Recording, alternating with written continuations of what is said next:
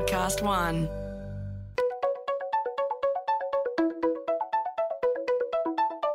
Hi, this is Paul McIntyre. Welcome to the MI3 Audio Edition. I've been a business journalist for 25 years covering the marketing, media, agency and tech sectors. In this series, we talk to industry leaders about the global and local developments that you need to be across this week. Well, there's a slim chance you might have heard of Sir Martin Sorrell and his new baby S4 Capital. As we hear regularly from him on various stages around the world, S4 is everything he dreamed of doing as the brainchild behind the global marketing services giant WPP, but didn't, couldn't or wouldn't, take your pick. But with us today is Mr. Sorrell's hand-picked CEO for the Asia-Pacific region, Michel de Rijk. Michel was previously the big boss at WPP's global digital and data trading unit, Xaxis.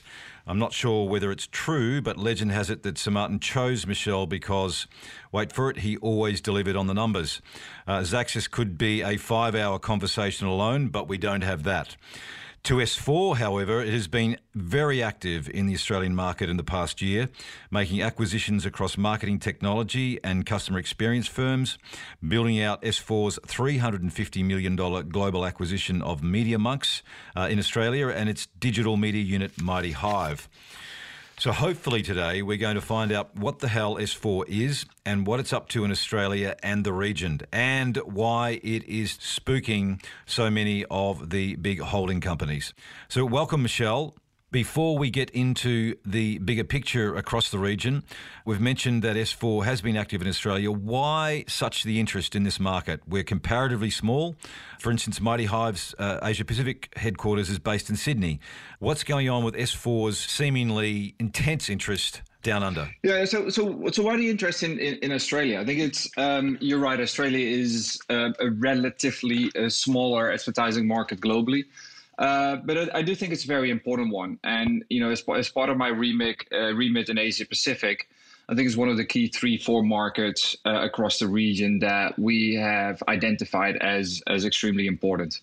The reason why we entered Australia as sort of the first market in Asia Pacific had partly to do with the fact that Mighty Hive, when we merged with them, and as we don't call them acquisitions, when we merged with Mighty Hive, actually, the first international office was in Sydney, while they're originally a San Francisco-based organization. So they opened up probably about 4 or 5 years ago in Sydney, gave us a good base there.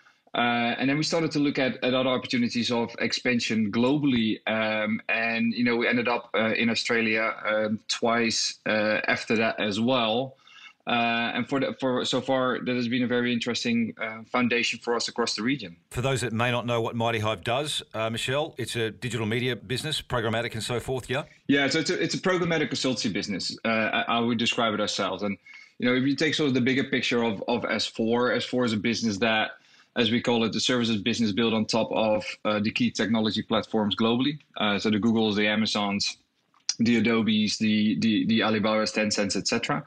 And our entrance into Australia was through Mighty Hive, and Mighty Hive was one of the first Adobe sort of partners in the Google marketing platform program. So that is the foundation of the business indeed. So it's a programmatic consultancy business, mainly focusing around analytics and data. MediaMonks is another business that you've got operating in Australia, but it's only about 12 months in this market. Is that right? No, so I think MediaMonks is an interesting one. I have to think back. It's almost a year. Yeah, it's about a year ago that we merged with a company in Australia, mainly a Melbourne-based company called BizTech, which is a Adobe development company, mainly focusing on Adobe AEM and Adobe Campaign and Adobe Analytics. And we've rebranded BizTech into MediaMonks. And then since a few months, we're active with what we sort of would describe the MediaMonks content production business at the back of obviously our presence in market through the Adobe merger that we did, as well as the Mighty Hive business. So at this stage, we've got 3 different businesses in market that, you know, working very closely together and will be as united as much as possible. One is the Mighty Hive business, which is our programmatic consultancy business. One is what we would describe as like the old BizTech, which we now call Media Monks Global Solutions, it's around the Adobe practice. And then the third one is, you would almost describe it as the more original Media Monks, and that is a creative production and content business. So you're building out the Media Monks in terms of creative production, and that's a talent-based development, and you're hiring people to build that out rather than buy something that's here in Australia at the moment. I mean, look, both options are there. We will have in all key markets, how we look at it, we have both an organic and an inorganic strategy, and they are not mutually exclusive. So we have conversations also in Australia with businesses that we might see as good fits to strengthen the creative content production side as well. And at the same time, we're building organically a team on the ground. And I think the interesting part is that if you, for example, take the business that we have right now, and that's about 140, 150 people in Australia itself across Sydney and Melbourne, we have a lot of good relationships with clients in Australia on the platform builds around sort of Adobe. Now, of course, there's UI, UX, and campaign materials necessary for that. So it's a good sort of jump start into the content and creative production business. And at the same time, we have Mighty Hive that obviously has a lot of client relationships on the analytics side and on the data side and on the programmatic media buying side. And there's a lot of creative content production needs as well. So eventually sort of stitches it all together. And then we build the business around it through what I said, both organic by doing a lot of recruitment at the moment in market and across the region, as well as continue to look at other potential merger and acquisition opportunities. What does S4 look like and the group, those divisions you talk about, what does it look like in Australia, at least in 12 months' time?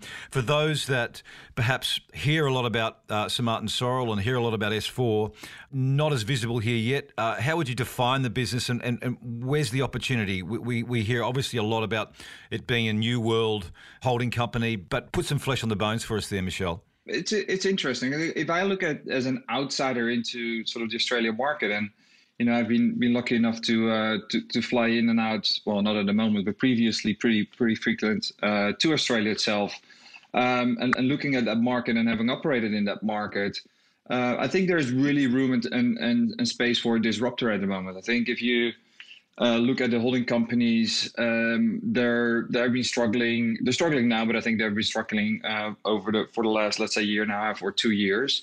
I think the consultancy businesses are, I think, slightly too far from reality and the direct client needs right now, and being able to operate and act quickly.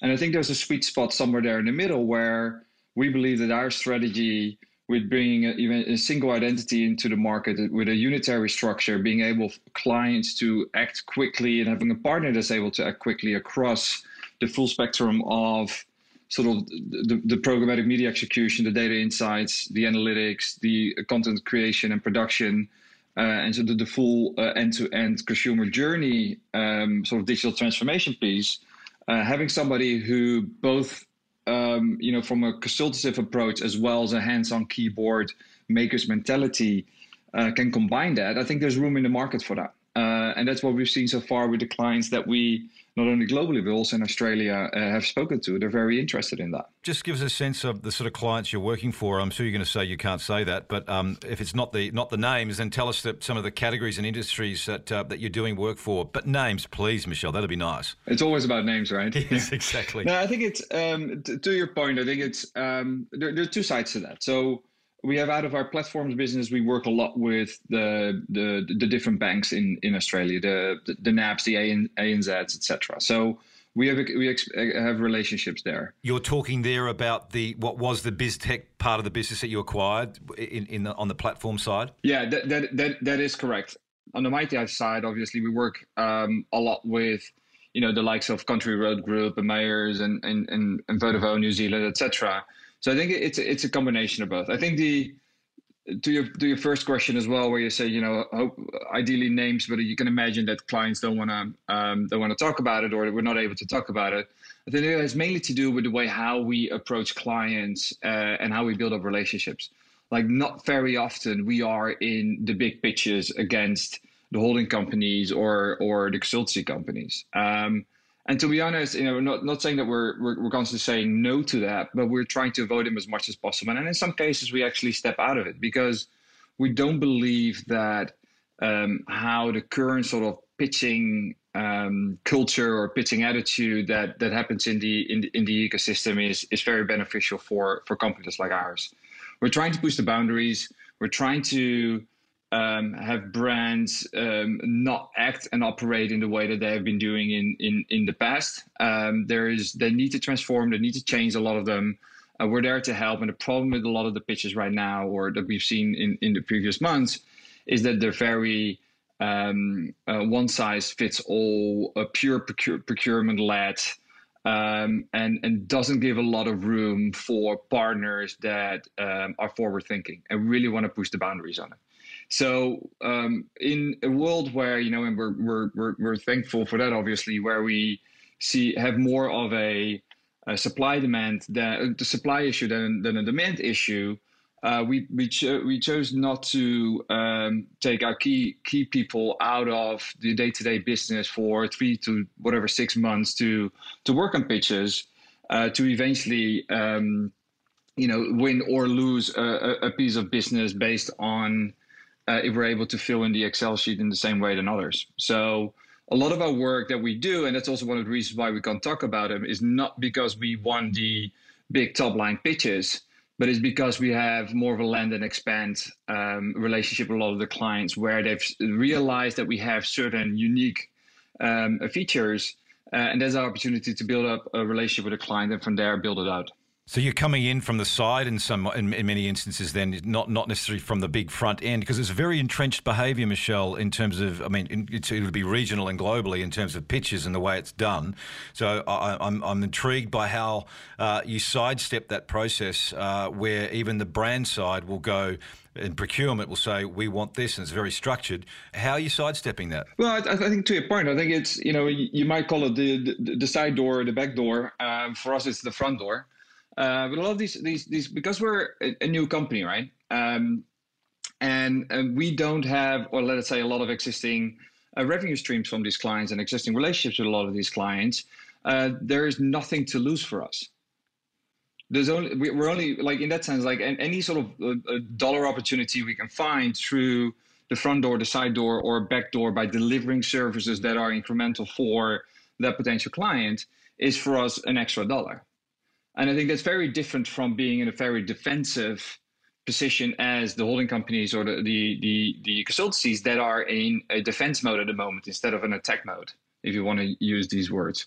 I think the key thing there is that we've had conversations with clients where we went in through, again, call it the side door, and again I prefer to call it our own front door, but we have these opportunities, and then it's all about being able to deliver that, because the reality is, and we are maybe not the most known and established party in any pitch situation or any sort of client conversation, right? Because we are the new people, although we have trusted maybe senior leaders who had these relationships for many years, we still have to prove ourselves.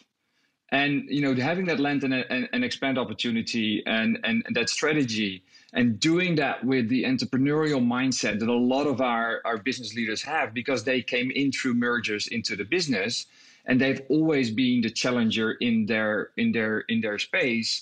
It's a great opportunity to show that it doesn't have to be as slow moving and as difficult as it is with their current partner, but you can move quickly, snappy, with fast results, and a lot of sort of clear touch points. And clients seem to like that at the moment, and that's why we're able to sort of expand that opportunity. They're great points, but often on the client side, they're as slow, cumbersome and bureaucratic as what some of the supply side on agencies or groups are as well. The approval process and all the things that need to happen. How are you breaking that down?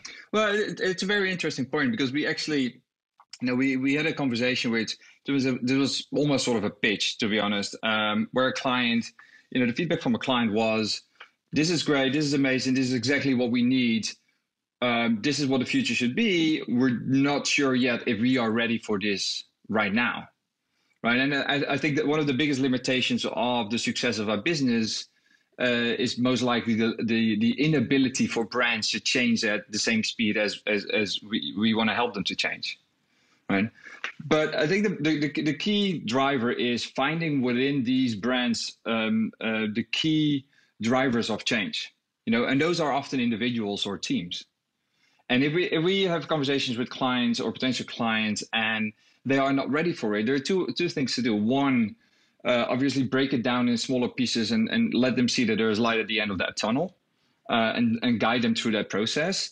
But the only way to do that is finding that ambassador internally who really wants to drive change. And the good thing right now is that more and more often we see that driver of change is at C-level or is at the board, because they realize that if they don't change, maybe the future of the business is at risk. And I think, maybe a few years ago, I'm not sure if that realization was there yet. And the driver of change was probably not high enough in the organization to actually push that through the organization. What's the strike rate there, Michel, in terms of hitting those potential prospects, the prospect clients that are prepared to do it this way or shift the way they operate? Is it a 50, 1 and 2? How does it work? It's significantly higher than that, thankfully. But I think a lot of that has to do with identifying, obviously, the right opportunities in that. And that's where, in some cases, maybe because of our relatively higher profile, or at least from a PR value at the moment in the market, we invited to a lot of those pitcher situations or client invites. And in some cases, we just have to say no to it because there is not that pure will and or ambassador internally to make that change. So the moment that we've identified that there are people there who want to make the change and the brand is ready for it, the strike rate of that is significantly higher than 50%. What is it then about your structure, your processes and your talent that allows you to deliver faster or at speed and faster than the consulting groups you talk about, the agency groups you talk about? What's going on there? I think it's a few different things. And one of them is, and we talk about this a lot, both internally and externally, is what we describe as unitary structure, right? And having done about 10 years at WP myself, and obviously Sir Martin did over 30 years there, we have quite a lot of experience, and obviously we're not the only two, but we've got a lot of experience within the holding groups. And if I look back at those 10 years for myself, one of the biggest frustrations I had was the way that we brought in amazing talent. And amazing talent not from a recruitment point of view, but from an acquisition point of view. Because I don't think there is... there is this shiny company that you think this is an amazing asset that I would love to use and present to all my clients, and I know it's going to help them. The moment that a holding company then does that acquisition, they put them on earnouts, and it means that eventually, for the next 3 to 5 years, that executive team is only interested in maximizing the value in their own P&L. And you can't blame them for that, because that is how they have been sort of sold the story. So the ability to take that solution and present it to all your clients and use it across the organization is almost zero for the first 3 to 5 years, which is ridiculous if you think about it. So the way that we structure our organization in a unitary way is that when we do a merger, and that's the reason why we don't call them acquisitions but mergers, when we merge with companies, we do the let's call it the purchase for a full 100%. So from day one, they're only vested in one thing, and that is bringing greater success to the total S4 organization. And what it does for brands is that from day one that business is in, you have 100% access to the brightest, most creative, most analytical, whatever type of business it is, across your full client portfolio. And I think that is the key differentiator with holding companies or the consultancies like Accenture. But so one thing that's been in my mind for some time since Sir Martin launched S4 is exactly what you're talking about, valid points. But why didn't he, you're in WPP, why didn't he do that there? He was the guy that could have changed that at WPP in terms of the structures, the process, the KPIs, the incentivization, the way you acquire. Why did he not do it there? I think it's a really good question, and I've asked him that question myself as well. Because when he said that we're gonna launch S4 and this is the idea, that was the first thing that came up in my mind as well. I think we I'm not sure who's going to like if I'm going to say this, but I think we need to understand how big WPP grew and how much different forces there were, and how much it actually took to make significant changes like this. Because if you do hundreds of acquisitions on an annual basis, tens to hundreds of acquisitions on an annual basis, the difference between doing an acquisition and buying it for 40, 50, 60, 70%, sort of what WP used to do, versus 100%, has obviously significant impact on cash flow, risk, and matters like that. So it's very difficult the moment you're down a certain path to make that change. And I think the luxury that we have with S4 is the moment that the business started, close to 2 years ago right now, it was a clean sheet of paper. So you can structure it in exactly the way that you feel fit for the future instead of for the past. And I think that's why it's like, if it was so easy to make that change, why didn't do WPP it right now? Why didn't do Publicis do it, or Dentsu, or any of the other, or even the Accentures of the world? Because they're stuck in the way that they do it right now, and it's very difficult to make the change. And that is the one of the reasons why you see holding companies struggle right now, is because they're really smart people there, and they see what the future is going to look like, but they got this sort of 1,000-pound gorilla that they need to turn around, and a lot of the old stuff is sort of holding them back from being able to make that pivot. And still in the right direction. In essence, Sir Martin became a prisoner of his own making in some cases, because I talk to a lot of the divisional CEOs in this market, and they lament, and have lamented, by the way, for 15 years, about the onerous reporting lines, the limitations they can make on decision making, the approval they've got to have to real estate to hire a secretary or a junior or a senior. It goes all the way to the top. Now, if it was such a problem, perhaps it's governance, but Sir Martin is greatly respected, but also a bloody control freak. And so why could he not have shifted that? Yeah, you say it's a control freak. I think there are different views to that. I look at it in a different way, and I don't see him as a control freak. I do think he like to be involved in a lot of things, but he also gives a lot of trust and confidence the moment that the business is run in the right way. And how much of a control freak can you be in a $17 billion company and about 150,000 employees? So I think it's all relative, and I also think that in a lot of cases, his control freakness has been used as an excuse for underperformance and incapability, if I'm really honest. We'll get off WPP in a very short second, but you didn't seem to have that problem when you were at Xaxis, or was that because you were delivering? And there's a lot of scope for someone who's delivering on the numbers and delivering growth. You're a golden boy. No, I think it was a golden team to start off with. I think the interesting thing about Xaxis at that time, and I say purposefully at that time because the industry changed as well, and the model, right? And your Xaxis model changed radically. It was good to start with. Yeah, and if you look back at the model, what it was, it was a good model for at that time. Like you would never launch a business like that with that model, and that's the reason why Xaxis leadership, which is amazing leadership and still there and running a very sizable business, have changed the model to adjust to current times. And that's exactly what you need to do. And that's exactly what a Xaxis could do, because it has always been run very independently. Like it wasn't an agency. It wasn't sort of looked at it from an agency perspective. And especially in the beginning phase, we had a lot of sort of freedom to operate more as a startup. But it was literally a startup on sort of steroids. In a space where obviously we were close to agencies and we were close to brands, and that's why we were able to grow really fast. And I think the reason why Xaxis was successful in WP versus a lot of the other, and I don't want to call them programmatic trading desks, but we sort of at that time were compared that way. Why the others in the other holding groups were not so successful is because they did not get that freedom. And one of the things that Sir Martin saw in a really early stage is the potential success of a Xaxis, and gave it the freedom to develop itself and be that sort of startup under the umbrella of the wider group. In retrospect, Michel, what we saw was Xaxis doing early on, and gosh, that must have been, 2010, 11, 12, 13, where was it? 2011 was the kickoff.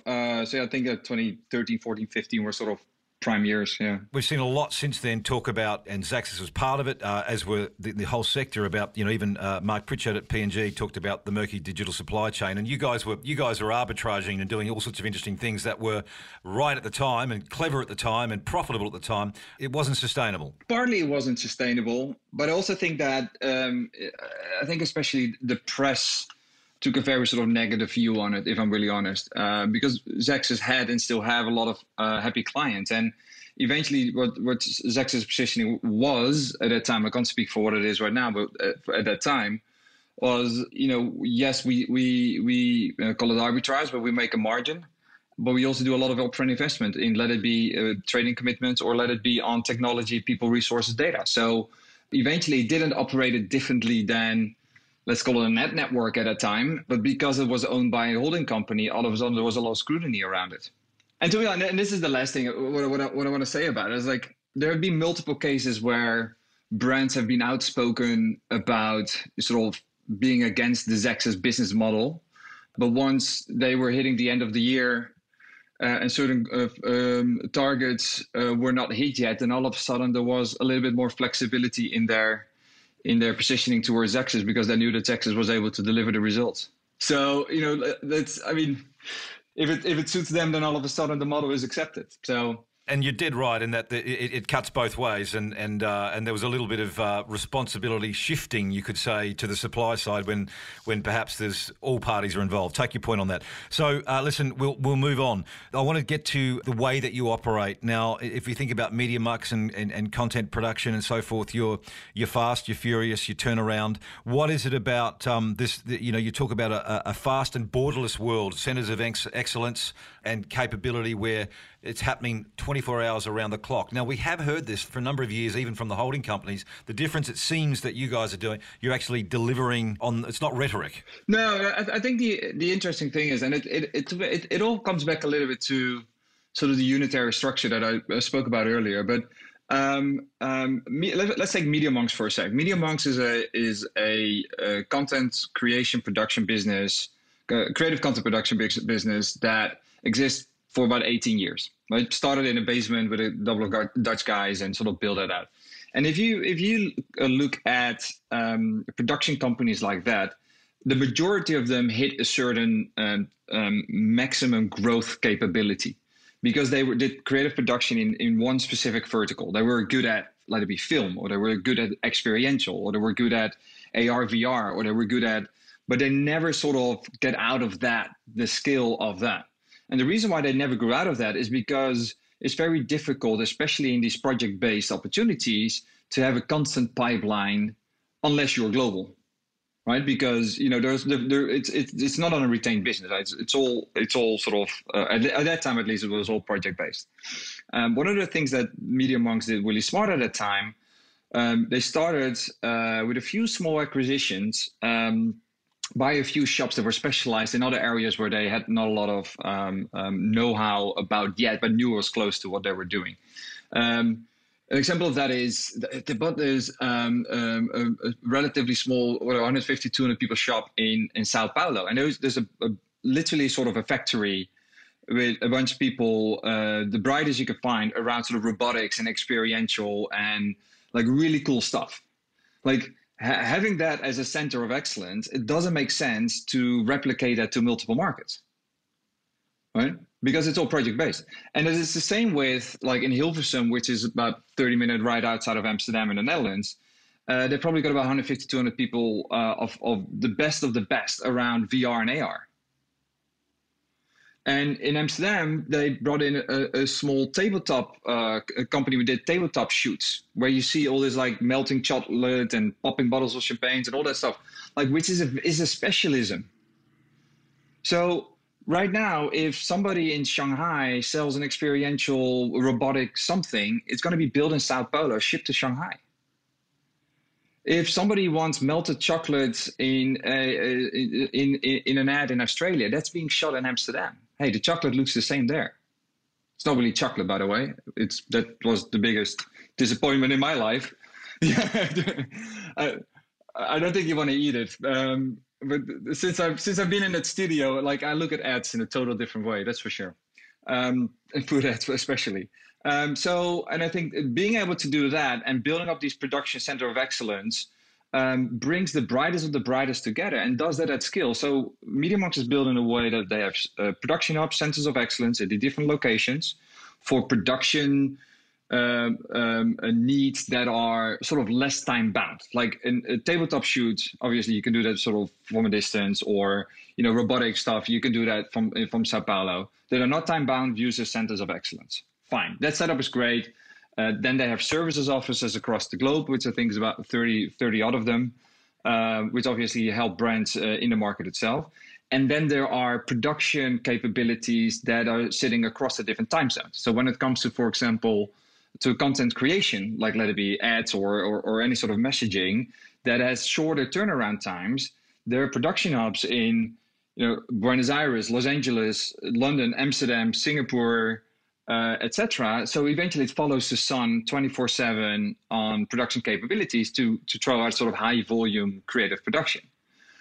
So for the different type of production capabilities, there's a different setup. But because everything is in a unitary structure, like you can tap into any resource across MediaMarkt and Mighty Hive and all the business that we brought in under these two umbrellas without have to worry about where does that revenue sit? How can I intercompany charge from one side to another side? We don't have that. We probably have the smallest finance organization you can have because we don't have that internal bullshit. How are your markets, your countries, your divisions? How are they KPI'd? Because everything you talk about there, you hear is done by others, whether it's consulting firms with their retail specialists. But it's not. That's the whole thing. They talk about it, but it's not. Like a one Publicis or even within WPP, the agencies that were set up specifically for brands. Right?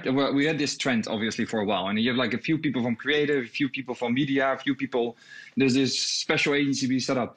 At the back, there's still an allocation from revenues going from one side to another side, and there's still a fight about it. Right. So how do you beat that? Your people and your divisions and your brands have still got to be KPI'd somehow, rather than being a big melting pot where the underperformers are getting as much as the overperformers. How do you deal with that? So eventually, the people obviously there is leadership at let's call it sort of leadership at the top. A lot of them were founders of the businesses that we brought in, right? They are 100% KPI'd on the S4 performance, and the reason why 100% KPI'd on that is because when they merged their business into S4, they got 50% cash and they got 50% S4 stock. Like we're a publicly listed and traded company in London, so they care like how do we grow this total pie because everybody gets better out of it. If you go down in the organization, you see that people are KPI'd on personal KPIs, and there's more often the soft KPIs, which I think is very important that we look at that. And the rest is on the overall S4 performance. So it doesn't matter. Like we have an MD. I'm in Singapore right now, but we have an MD in Singapore who can fight hard for a client and with all love sees the client being invoiced out of LA, for example, because that's where we already have an existing client financial relationship with that client. No problem at all. Never a discussion of where that sits in the P&L. And I can tell you from 10 years WPP, that probably frees up 25% of my time on a weekly basis by not having those type of conversations. Great points. Okay, so I think I'm nearly convinced that you might be onto something, Michel. the just very quickly, you talk about centres of excellence, South America, Scandinavia, and Shanghai, for instance. Is there one in Australia? Absolutely. Or will there be one? No, there is one, and that is our the old BizTech business, which is our Adobe AM development business. Just to be clear, though, BizTech was in Australia, in Melbourne. It had operations in, I think, Canada, Russia, and Kazakhstan. What the hell's going on there? No, I mean that's very interesting. I mean, like we can't deny, obviously, the quality of development capabilities in countries like Kazakhstan or Russia. But I think the interesting thing is like Just walk with me for a second. So MediaMarkt is really good at the creative, the graphical side of consumer journeys, for example, right? So let it be from an ads perspective, let it be from a content perspective, etc. They're good at UI, they're good at UX. More and more, they had opportunities to move into the actual platform build, so Adobe Experience Manager, etc. Not sure if you've ever tried to hire Adobe Experience Manager specialists, but they're like very difficult to find. Then there is a BizTech business that is doing extremely well in that area. Got about 100 people divided over, mainly Australia, so Kazakhstan, Russia, and a little bit in Canada at that time. That has high recognition with Adobe. One of the co-founders is the most rewarded Adobe specialist in the world. They have that existing relationship with Adobe. And coming back to one of the first points, S4's business is building services on top of the key technology platforms. And Adobe is a key technology platform. So we did the merger with BizTech to, one, have a service solution on top of Adobe, having 80, 90, 100 Adobe specialists all of a sudden under the fold. As well as have built that service organization on top of one of the key technology platforms, Adobe. So that rebranded into MediaMonks, and that's the foundation of our global Adobe business at the moment. Because the Melbourne, Sydney, Kazakhstan, Russia team are delivering projects in Canada at the moment, in the Middle East, in the US, in Europe, and in Australia, everywhere. So that's one of the centers of expertise, and that's why there's a small chance that, there's zero chance that we're going to build another AEM business outside of this organization. The BizTech, which we now call MediaMonks, obviously, but outside of that BizTech organization. And so, it may be the inferiority complex that we Australians have about being at the arse end of the world, but I sit there and say, out of all the options you had to build that particular expertise, you chose a Melbourne company for your global expertise, and there wasn't anything in America, Europe, UK, Asia that could have delivered what you needed. You went to Melbourne. It almost sounds as a complaint, Paul. Yeah, I think I might be being slightly provocative, so forgive me for that. But I mean, it still begs the point. You did come to Australia for a global Adobe expertise. The Americans are, they're evangelical about this stuff. Surely there would have been America would have been an obvious spot. Yeah, it is. But the reality is also that and if you look at, for example, the global leadership of S4, we're all spread across the globe. We're not a heavily US-centered organization or UK-centered organization, and we look at where we can find the best people. And the reality is, we're not gonna be in 150 or 200 countries like back in the days. Maybe holdcos or consultancies were doing. We're gonna be strategically in about 35, 40 countries in the world max, because we believe that we can cover with that. And within that, those 35, 40 markets, we look for the best. And these guys were really good, and eventually we're bringing that discipline to other markets. Like, nobody would think that our robotics development and experiential development center would be in Sao Paulo. That would not be your first pick. Well, they're really great in what they do, and that's why we see it in all the stuff that we've in. Okay, I'm coming to a close because I've taken too much of your time. But just on that BizTech and MediaMonks acquisition in Australia, you've got Adobe, so you build that out globally, the expertise. But if you're a services business built on platforms, then where is your expertise in Salesforce, Oracle, SAP, Google Marketing Cloud? Are they going to be integrated all into the MediaMonks business with different divisions? How do you build that expertise? So there's a couple of there. So on the Google side, obviously we're pretty well established, including cloud, and that sits in our Mighty Out business. We've announced probably about 3 months ago another merger in Australia of a company called Lens 10, also Melbourne and Sydney. We're still waiting for sort of final government approval because of COVID. There's a little bit slight delay on that, but it should be closed hopefully soon. That's with the Foreign Investment Review Board, I imagine. Is that what's happening there? Exactly. Yeah. The FARB, yes, which was pretty Australia unique. We've experienced, but that should be all right. That one, obviously, that we have the Adobe expertise. We just announced last month. I'm losing time a little bit. Probably about last month. The merger with a Amazon specialist in Seattle. And we got another, a couple of handful of potential mergers coming up. And a lot of the platforms that you're talking about, the Salesforce of the world, are obviously high on our list. So, expect some more news in that area.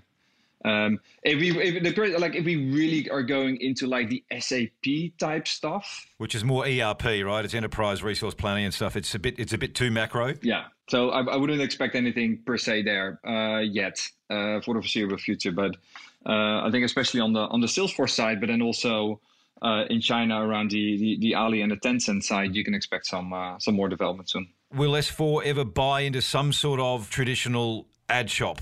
Traditional, as in traditional media? Both. No, you never know, obviously. But the fact that we're pure digital and have nothing of that, let's call it old stuff, doesn't make a lot of sense for us to invest in that. And that's what we see with a lot of clients who want us to, work on their offline business as well. We friendly decline that opportunity because I don't know, why would you move into a business that doesn't grow? Yes, but I think there's a legend has as well that Sir Martin Sorrell used to say that too before he bought, what was it, Ogilvy or whatever it was, way back. So I'm not discounting that one yet, Michel. I have to say I'm not believing it yet.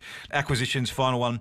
Further acquisitions in Australia, or you've got it sorted now? No, Australia is not that far away from me. So we're still looking at Australia. Ideally also spread a little bit more across the APAC region or the globe.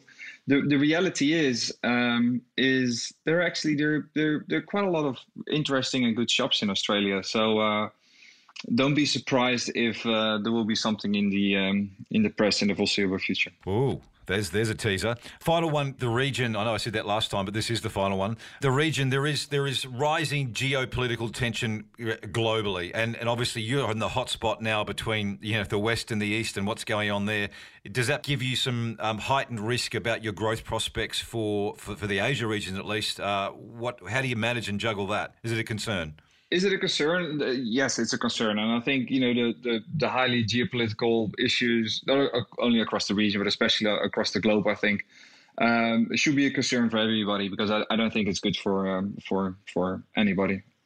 If you look at how we see the longer term future, as well as what our strategy is that we've always believed that about 40% of our revenue should come from the Americas, about 40% should come from APAC, and about 20% from Europe. We're not there yet because probably right now it's about 10-15% coming out of APAC, so we have a long way to grow. And we know that outside of Australia, India, Japan, we obviously also need China, and that's where a lot of the tension is right now. We still strongly believe in China, and we will continue to build out our organic business there, as well as we're very active in the acquisition side. Has it changed already the way that you operate in China and Hong Kong, for that matter? No, obviously we see that in Hong Kong. It's trickier, not per se because of the geopolitical, but especially what it means for brands at the moment in Hong Kong. We see a lot of people, brand Spencer have been going down significantly there after all the different issues they've had there in the last year and a half or so. But we'll continue to grow fast in China and focus on China. And let's hope that the geopolitical issues are going to be resolved somewhere by the end of this year. Well, listen, I better let you go and run the burgeoning empire that is S4. How far away are we from this announcement of an acquisition? Are we talking weeks, months, in Australia, that is? I'll keep you posted. Nice. You are destined to be a politician. Thanks for joining us, Michel. Thanks, Paul. MI3 Audio Edition was presented by Paul McIntyre, that's moi, in collaboration with Podcast One Australia. Producer Nick Slater, music by Matt Dwyer. For more episodes, go to podcastone.com.au or search MI3 Audio Edition on Apple Podcasts and hit the subscribe button.